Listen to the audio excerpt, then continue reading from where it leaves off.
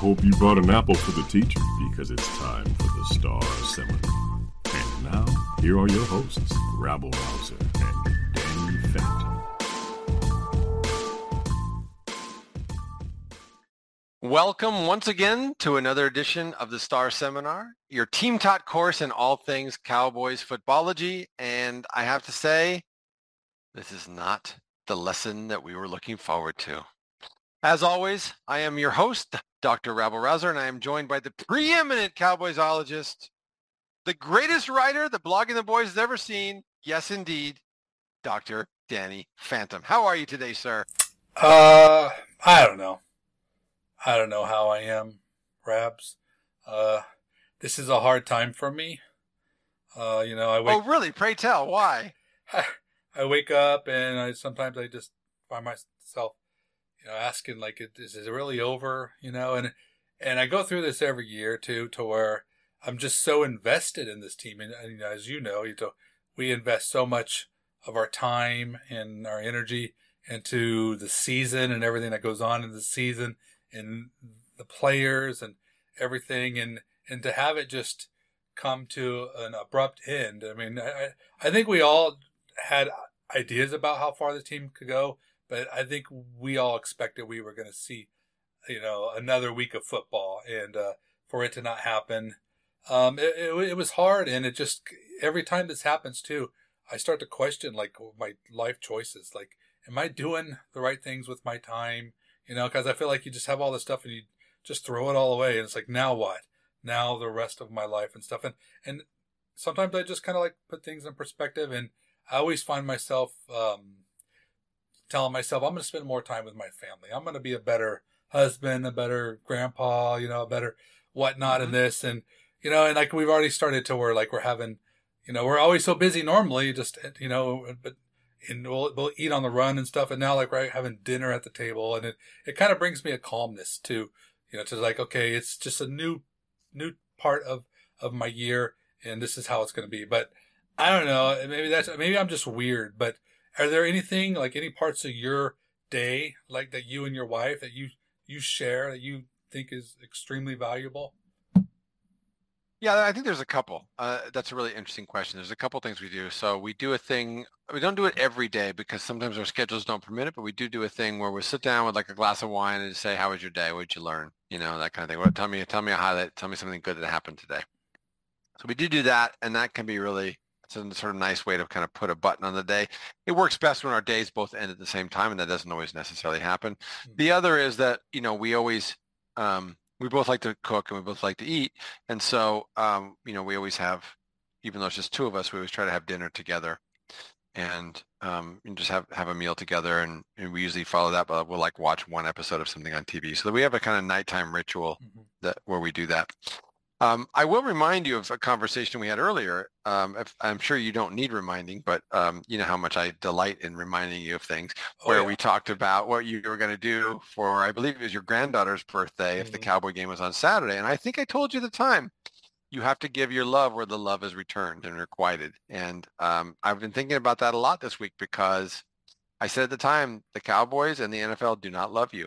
And that's never been more true than right now. And so I think that is the time for all of us to be reviewing our life choices, because if we are taking time away from those who do love us to give to something that doesn't, then I think that, we need to think about ways in which we can give the love where it is given.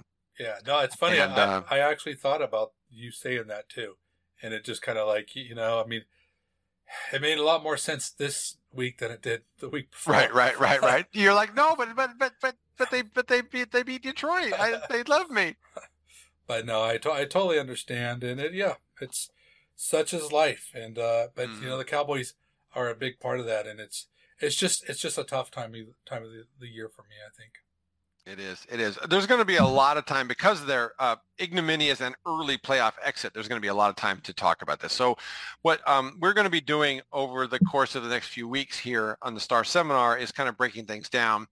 There's a lot to talk about, certainly more than any one episode can encompass. So what we're going to focus on today is the wild card loss and some of the things that maybe we learned, Is there maybe a way in which that provided us a lens to understand a little bit more about the regular season? I think we have some ideas about that in future episodes. We're actually going to do a Rabbles roundup about the Cowboys spine, and then we'll break it down, talk a little bit more about the ownership, the quarterback, the defense and the defensive coordinator. So there's a lot to unpack over the next few weeks. Mm-hmm.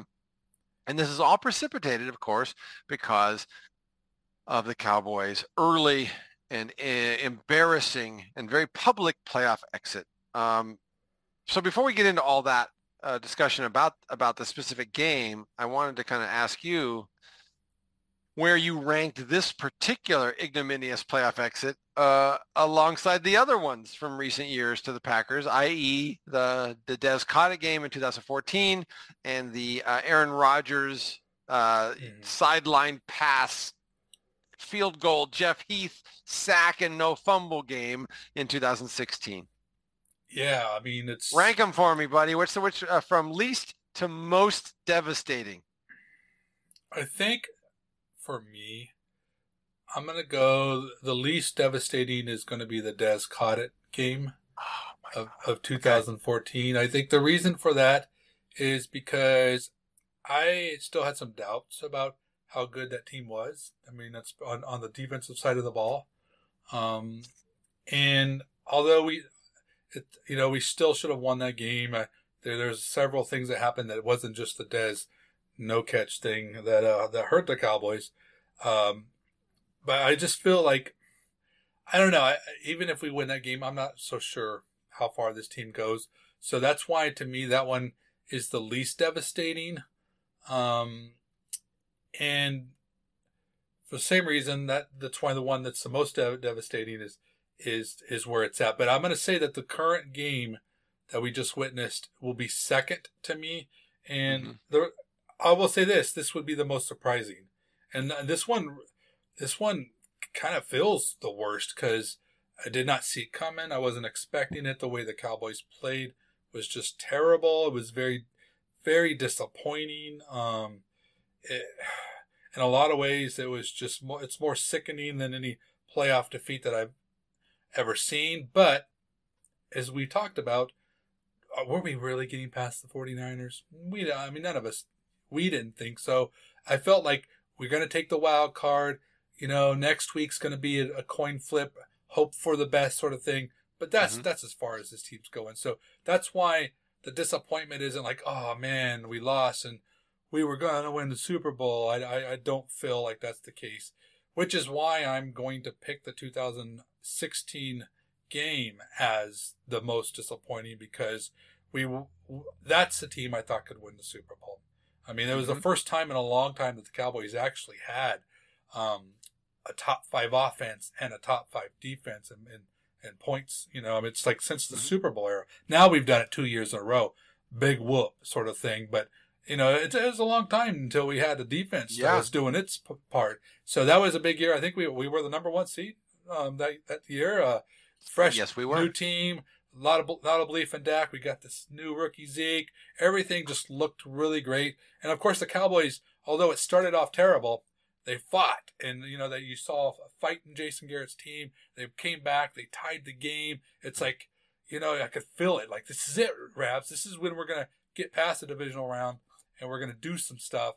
And then of course Aaron Rodgers did that, crazy pass and then the field goal, Mason Crosby, and then that's it. So that, to me, I think that one was the most devastating to me because not only did we lose, but I felt like we were so close to winning. And if we did win, we were on to good things.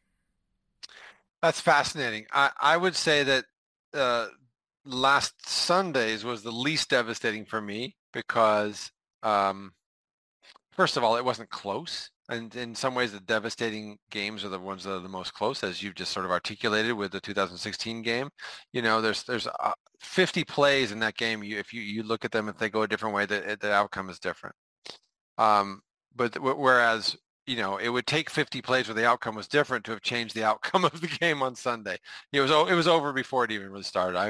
I was still in my first beer and it was done. So for me, I'll change the order a little bit. For me, the one that was most devastating, weirdly, is 2014 because I actually believe, records aside, seedings aside, I believe that was the best Cowboys team other than maybe 2021 that we've seen since the Jimmy Johnson era. I know that people look at the defense and say, but there weren't any names on that defense. And that's true. There weren't any names on that defense, but they were playing incredibly well, and they've been playing incredibly well the month before the playoffs started. That team was on a roll and had beaten Seattle, who they almost certainly would have played in the next round, and just looked like they were built to be a kind of playoff team. We'll talk more about what isn't built to be a playoff team later today, probably. In the sense that they could go on the road in a muddy game and run the ball. I just felt like Romo, who I think is, right up there among the all-time greats in Cowboys quarterbacks, probably number 3 for me. But even, maybe even conceivably higher, was at the very top of his game. And he was absolutely at the top of his game. And it's just a shame. I felt like that was the team that really could have done something. So yeah, I think devastation is always, very directly proportional to our expectations. And I think that we'll get into this in just a minute. I think my expectations for this team were lower than they were for those other teams because of the way they were playing going into the playoffs. I think that's why 2014 is the most devastating for me, because they were absolutely destroying people that last month. After Thanksgiving, when they had that horrible loss to the Eagles, they then went on to just be crushing people. And some of those teams they crushed were really good teams. They were playing at the very peak. And that's not something you can say about Cowboys teams of recent vintage. I mean, recent vintage, like the last 20-something years. So let's talk about vintage and recency. I'd love for you to just kind of start with some of your thoughts about the wild card loss. And I think that one of the best places to start is, as you said earlier, this outcome was not, I think, one of the paths that we really even entertained. So clearly there were lots of places and lots of moments that surprised us. What were some of the ones that you really want to pull out, or what surprised you most? What surprised me most was the defense. I thought they were better. Well, they are. They're better than this. And it just looked like they just didn't know what they were doing at all. Right from the beginning, it was just a lot of things that we talked about, a lot of the things that concerned us as far as giving Jordan Love enough time and, the trade-offs of certain things if you're not able to get pressure. I mean, all those things were present. I mean, it just everything actually was present. All the things that could go wrong went wrong. It was, we talk about how sometimes, safeties or linebackers could be put in a blender. I feel like everyone was in a blender. It was like a giant Cowboy smoothie that was it was tough to stomach. They were whipped into a disgusting paste. It was awful. Couldn't even recognize who I was watching. So that's the biggest thing that stands out to me. And then of course, when you go on the other side of the ball, look at the Cowboys, the clock was 0 before they finally scored a point. I mean, they needed the extra bonus time after it struck 0 to actually score their first point. There was nada in the first half. It was equally disgusting because that was a part of the team that I thought was good. Defense, you've heard me say, I think they're fine. Offense, they're supposed to be great, and then they were just goosed. It was terrible. I mean, I don't know. It was one of those things you're watching, and you're right. You were coming to terms with what was going on pretty quick. It wasn't like you're going to be on pins and needles on this one, but it was very sad to witness. It was like, what am I watching? Who is this team that I've been following for the last 3 months?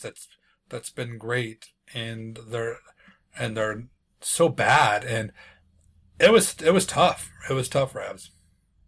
Yeah, it's not to get too far ahead of ourselves, but I think in some ways, the team that we've been watching the last 3 months, part of what it did for me was clarify that the way they played on Sunday it was the team they were for the last 3 months. So we'll get into that more. a couple points to piggyback on what you just said. What are the two areas? Give me one on offense and one on defense that has been the key to the Cowboys' victory, and especially their dominant victories all year long. Oh, I mean, it's easy. I mean, on offense, it's their passing attack, and on defense, it's their pass rush. Absolutely. And tell me, where were those in evidence on Sunday? They were out playing for the Packers. That's right. So I think it's really interesting because I think you're just sort of referred to it obliquely. I kept thinking during the game that some of the things that we talked about during Rabble's Roundup and Phantoms 5 about what they needed to do and the areas in which we said that we thought the Cowboys had an advantage, we saw those things happening, but the Cowboys didn't take advantage of the places where we thought they had an advantage. And so let's talk about those a little bit. I felt like we thought that going into the game that Matt LaFleur was going to try to scheme slow developing explosive downfield passes for Jordan Love, who has a great arm. In fact, he did.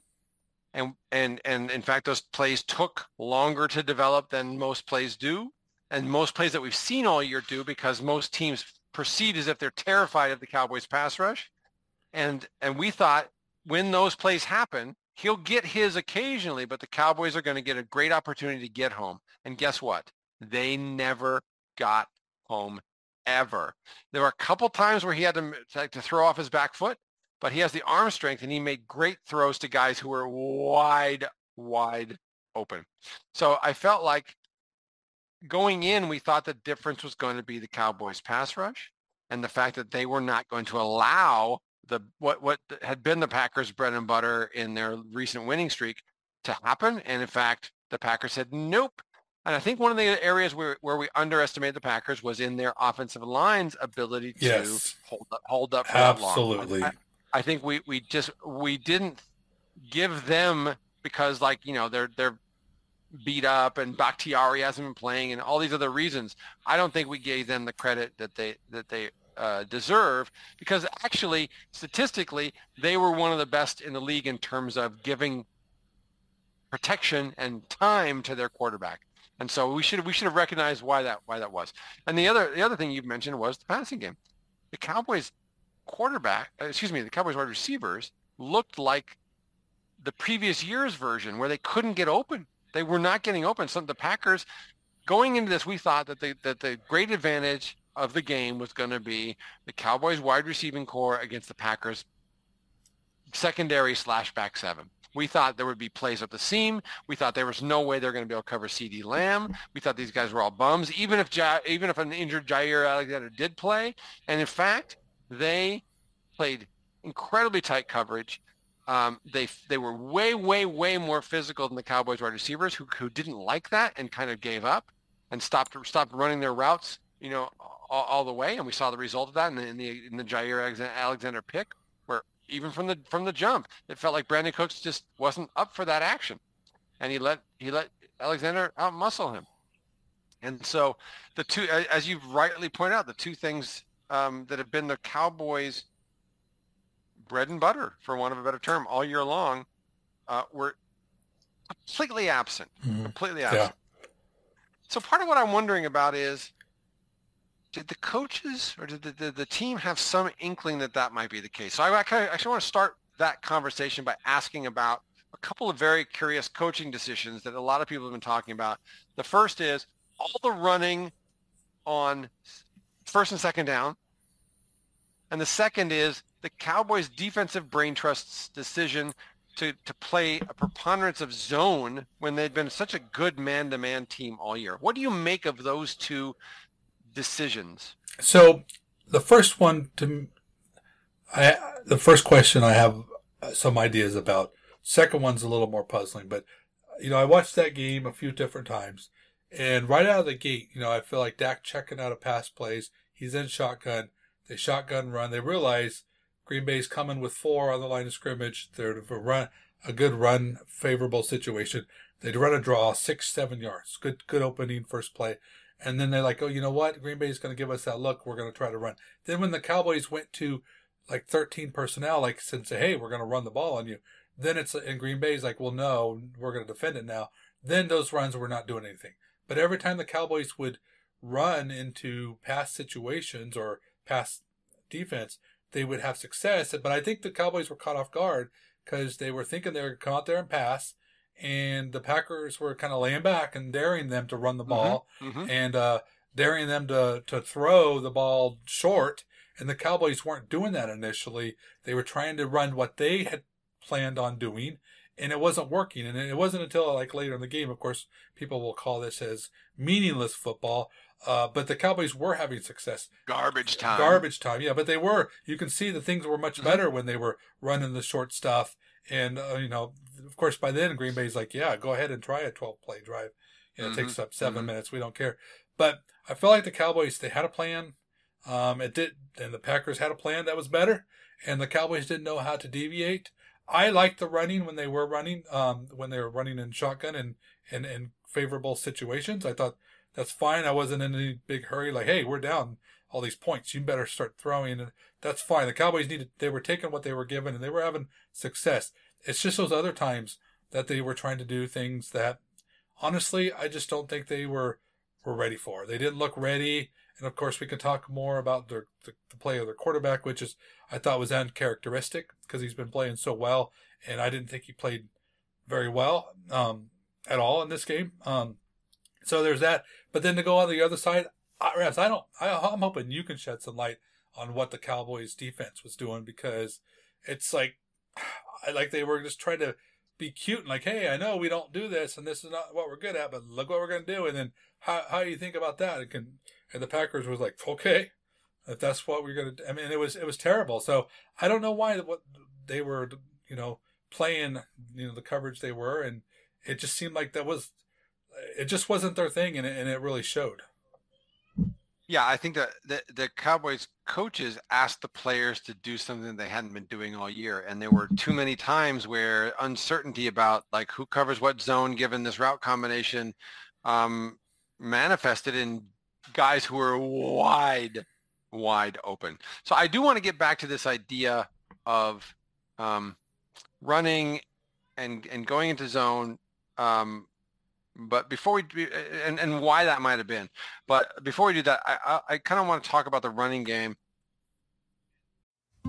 Support for this show comes from Sylvan Learning. As a parent, you want your child to have every opportunity, but giving them the tools they need to tackle every challenge, that takes a team. Now more than ever, educational support tailored exactly to what your child needs can make all the difference. That's why parents have trusted Sylvan Learning for 45 years as the ultimate teammate in their child's educational journey, instilling in them a love for learning and a passion for reaching the next level. And Sylvan's Insight Assessment can identify gaps in learning and areas that could be of concern for your child. It's a 360-degree view into your child's learning that you can't find anywhere else, and helps ensure that your child didn't miss something in school that might put them at a disadvantage in the future.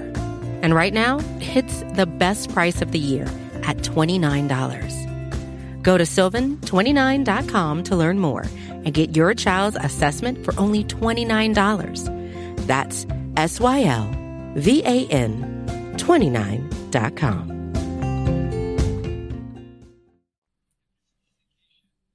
One of the things we've argued, or I've argued all the time, is when the Cowboys try to keep running, or when the Cowboys, go to a short passing game, et cetera, it's because they want to try to protect the quarterback because they don't think the offensive line is going to hold up, right? And that makes sense. So I guess my question for you then is, do you think that the Cowboys' offensive brain trust felt like, and thereby created a game plan around an idea that they didn't think their offensive line could hold up? Because I think one of the things that people aren't talking about is the fact that Zach Martin and Tyler Smith were just coming back from illnesses and injuries. And I do wonder if and those are clearly the strength of the Cowboys offensive line, right? Their guards are both like all pro caliber guards. But if both those guys are coming back at less than full strength, I wonder if they're thinking, you know what, I'm not sure our offensive line can hold up. We need to create a game plan that takes that into consideration so we don't get our quarterback killed and I think that what they were trying to avoid was exactly what happened, which is turnovers, quarterback gets killed, you get behind early, and it's over. So I just love to hear what you think about. Do you think that given their behavior and the choices they made on offense, that they felt like they were going to lose the battle to the Packers defensive line? I don't see that though. I mean, I think that the offensive line was fine. I mean, I do see, you know, I didn't look like Dak was comfortable at all. He took off on the third play of the game and nobody was open and he took off. And, I don't look at any like, offensive line protection breakdown. They can't run the ball when they're trying to run the ball and the defense knows they're going to run the ball. The Cowboys can't do that. And that's very terrible. That sucks because we haven't been a team that can't do that. And it's just really terrible.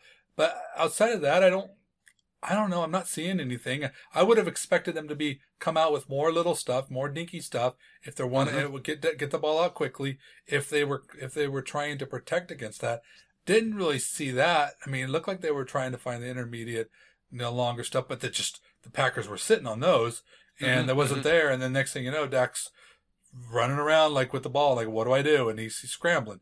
And so I don't know really what the coaches expected from their offensive line, but I don't really feel like they did anything to help them to cover up anything.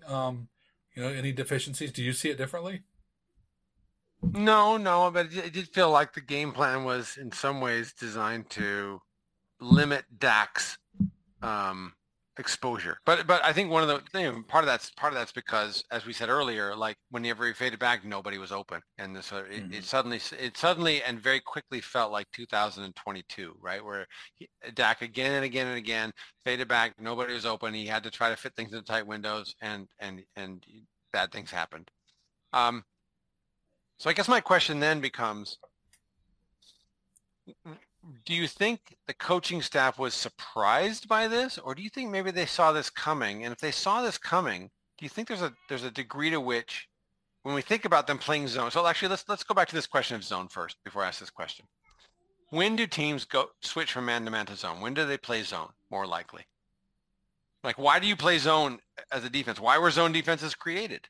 To me personally, I just feels like it comes down to your quarterback, how he's seeing the field and what the strengths of the offense is, because, I mean, I don't know if, like, for the Cowboys to choose to do this, what they were thinking. I guess they're thinking like Jordan Love, inexperienced playoff quarterback. We're going to try to find him to find these little creases. And we don't think, we think we get a little pressure on him. He's not going to be able to do it.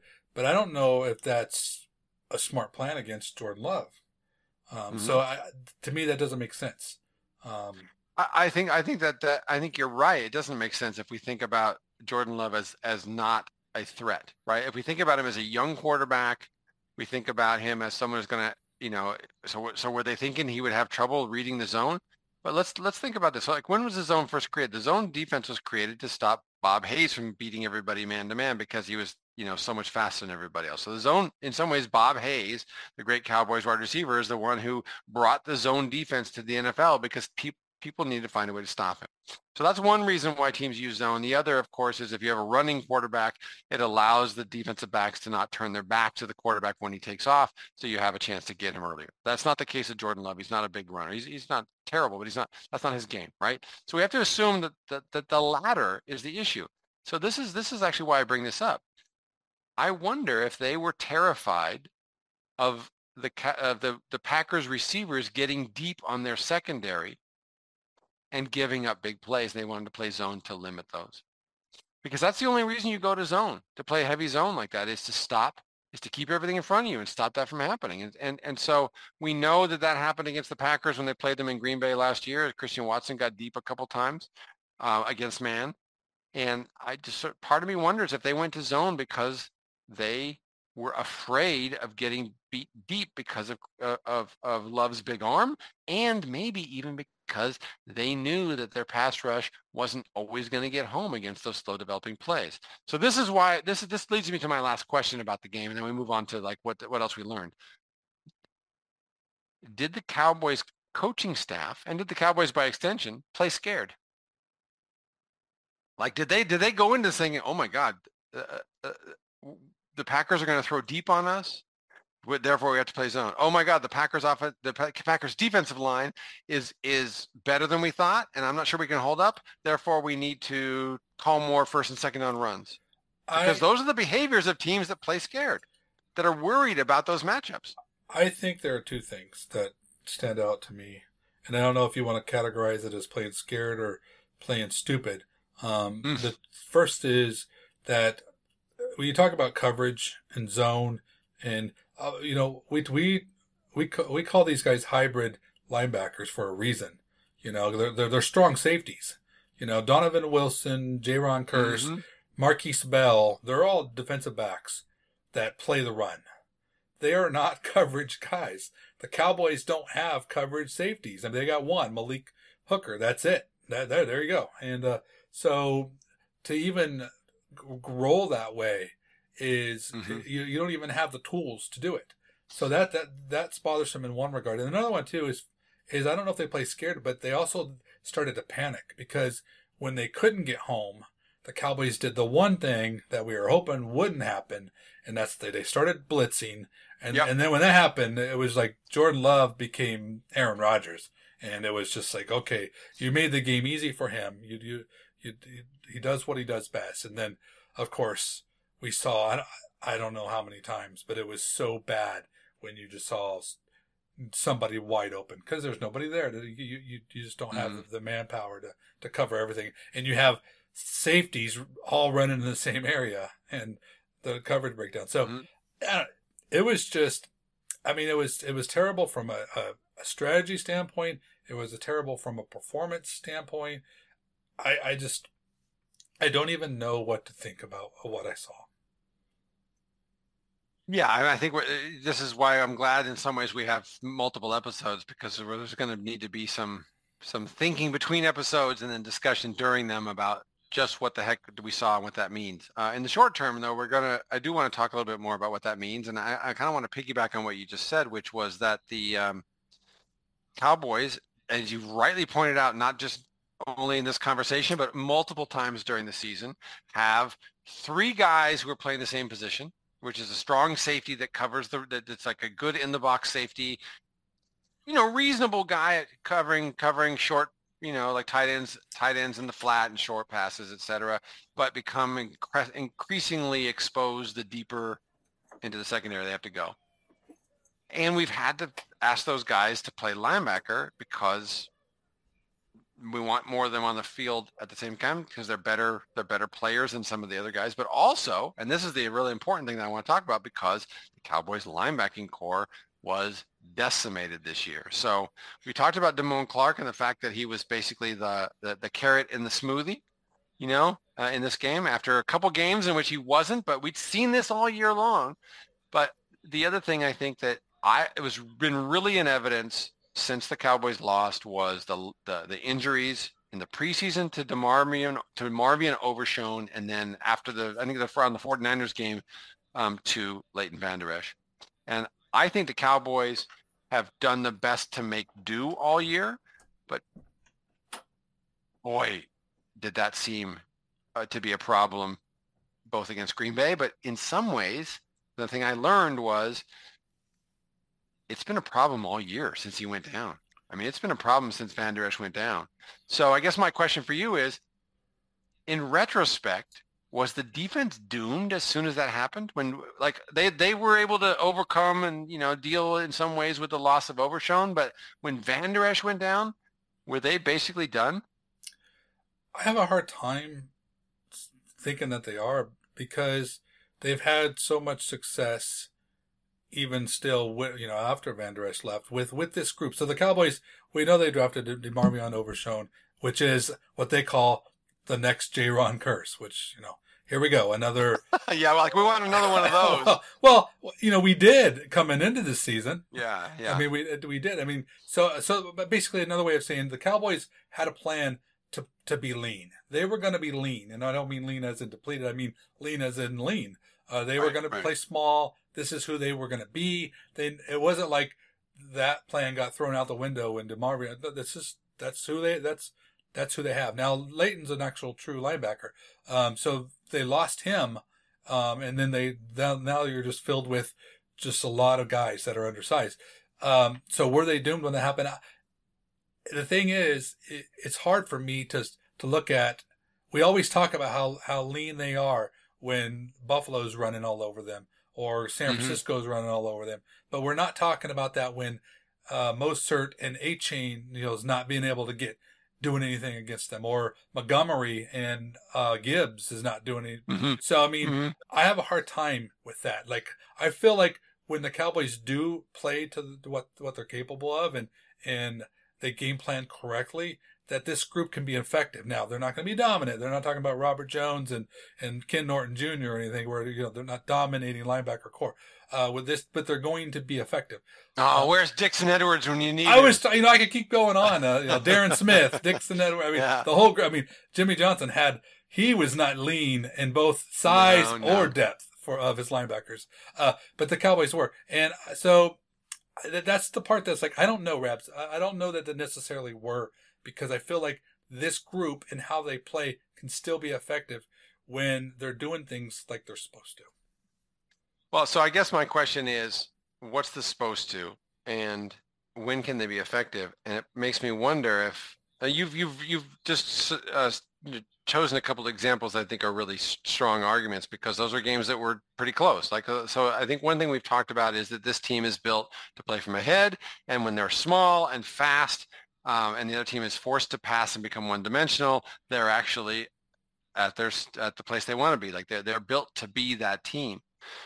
So I would need to think about this a little longer, and this is maybe something we need to come back to. But it feels like there are teams who have the ability to line up in 12 personnel, 2 tight ends, 1 running back, and go heavy, or even go 3 tight ends and go heavy, and especially punish the Cowboys on the perimeter. It feels like the Cowboys have been particularly vulnerable as a perimeter running team all year long. And I wonder if going small paid off over the long term. But there are isolated incidents against teams that use a lot of motion, that have varied running games, and also can line up in a heavy package. And the Cowboys didn't have a counter. This is the problem. The Cowboys did not have a counter to a heavy package. And so whenever other teams lined up, let's use Buffalo and Green Bay as the example. When both those teams said, they declared quite clearly in the huddle, we have 2 tight ends in here. We have 2 big blocking tight ends. What are the Cowboys going to do? They're going to run in their heavy personnel? They don't have any. They didn't bring in their big run-stuffing linebacker who didn't have any range but was like a monster between the tackles. They didn't have a Matt Millen to run in, to sort of be a force in the middle. And so they were like, okay, well, we're going to stay with these guys who are all around 200 pounds. And they just got bludgeoned.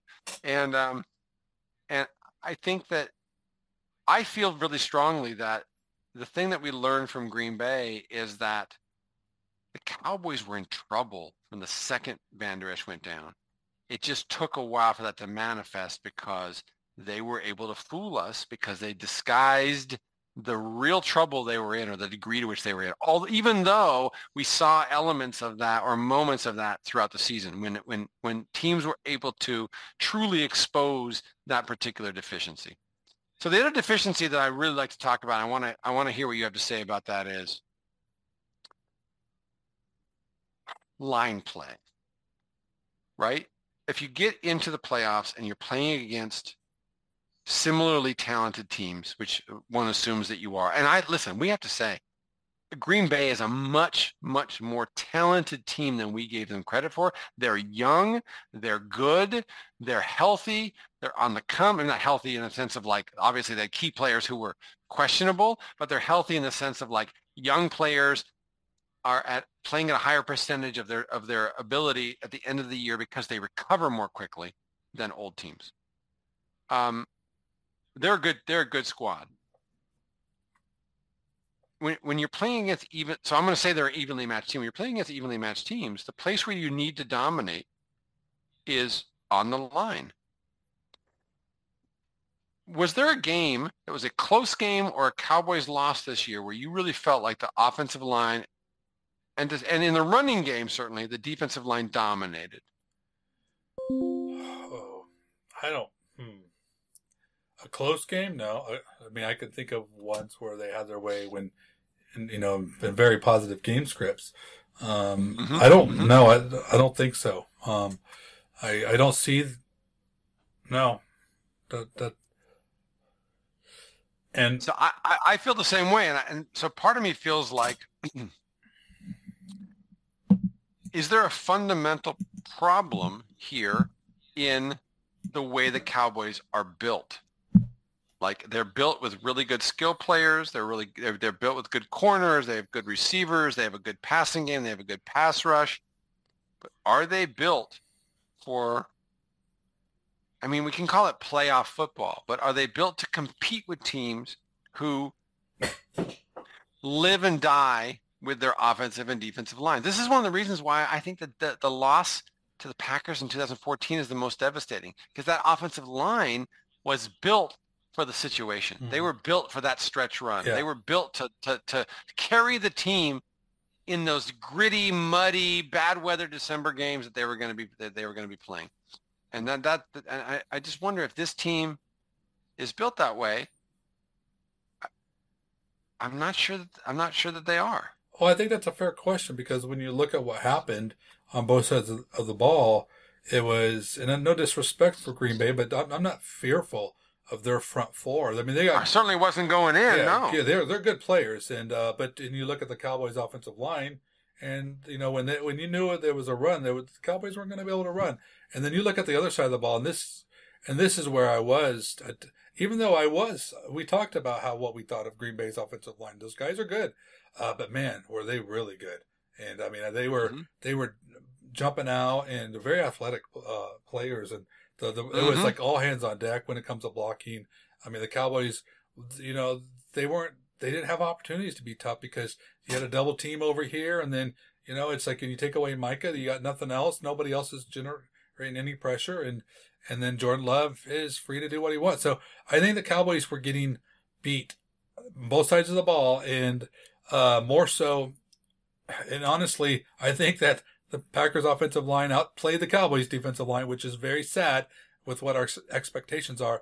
And the Cowboys offensive line, they weren't able to outplay the Packers defensive line enough to help their offense. And both of those are just really disappointing. And when you lose the battle at the line of scrimmage on both sides of the ball, you're in trouble.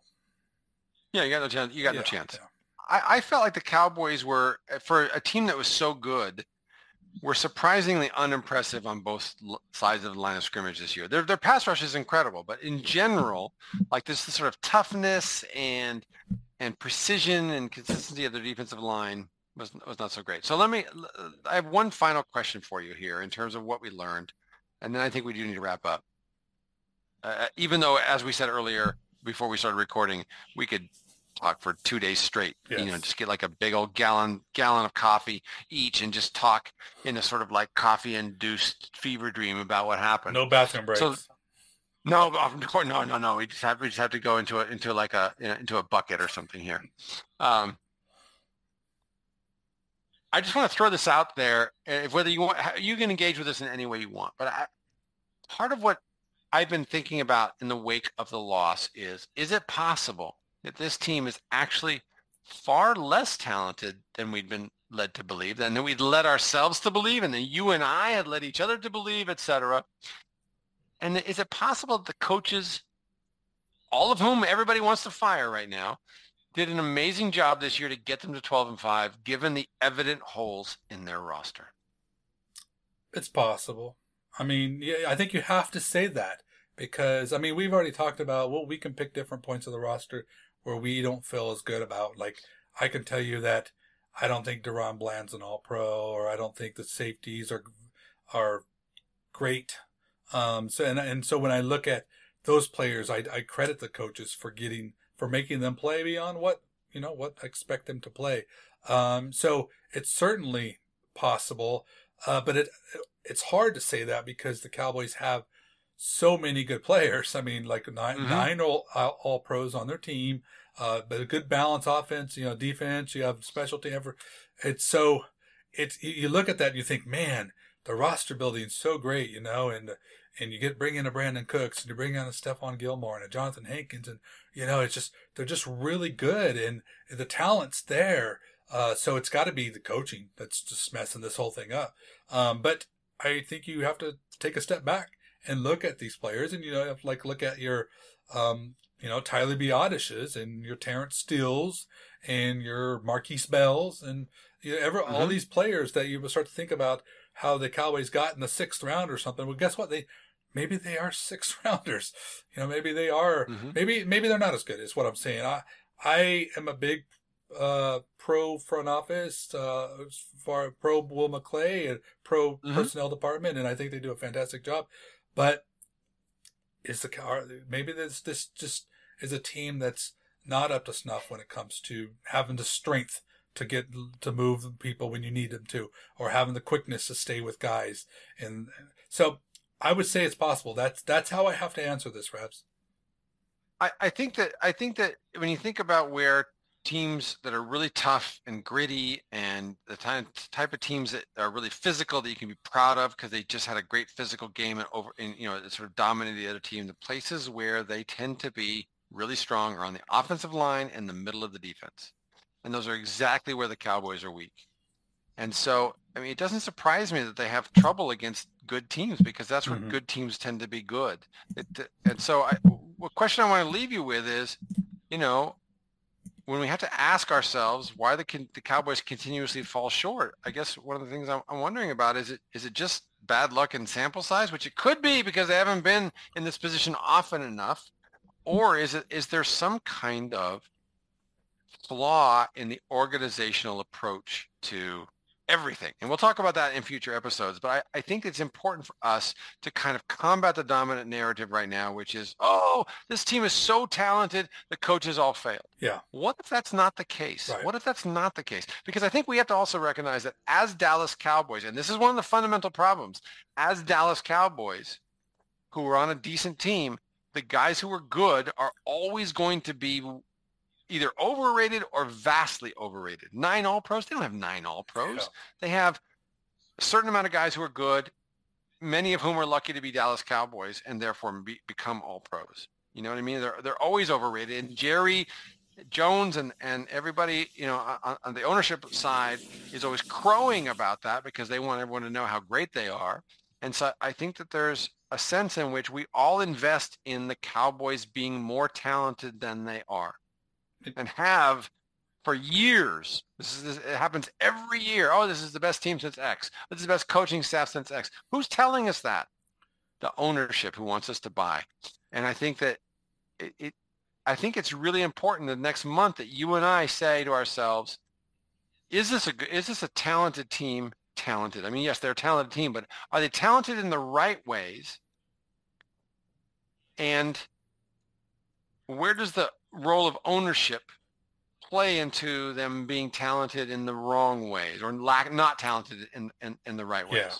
No, I mean, these are a lot of topics that I have a lot of opinions about, and I can't wait to discuss this with you. I mean, everyone will be, nobody's off limits with quarterback, the McCarthy, and everybody. Jerry Jones for sure will have thoughts on him, but we will get to that in future shows. But that is all we have for our show today. If you haven't yet, please do subscribe to the Blogging the Boys podcast network.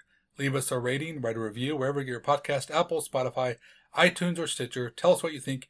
Anything you would like to do differently to improve your podcast listening experience. And if you ever want to talk to us about anything at all, any Cowboys hot topics, what you're most disappointed about, or is there something that you do in your daily routine that just brings you peace, let us know. You can hit me up on Twitter. I'm at DannyPhantom24.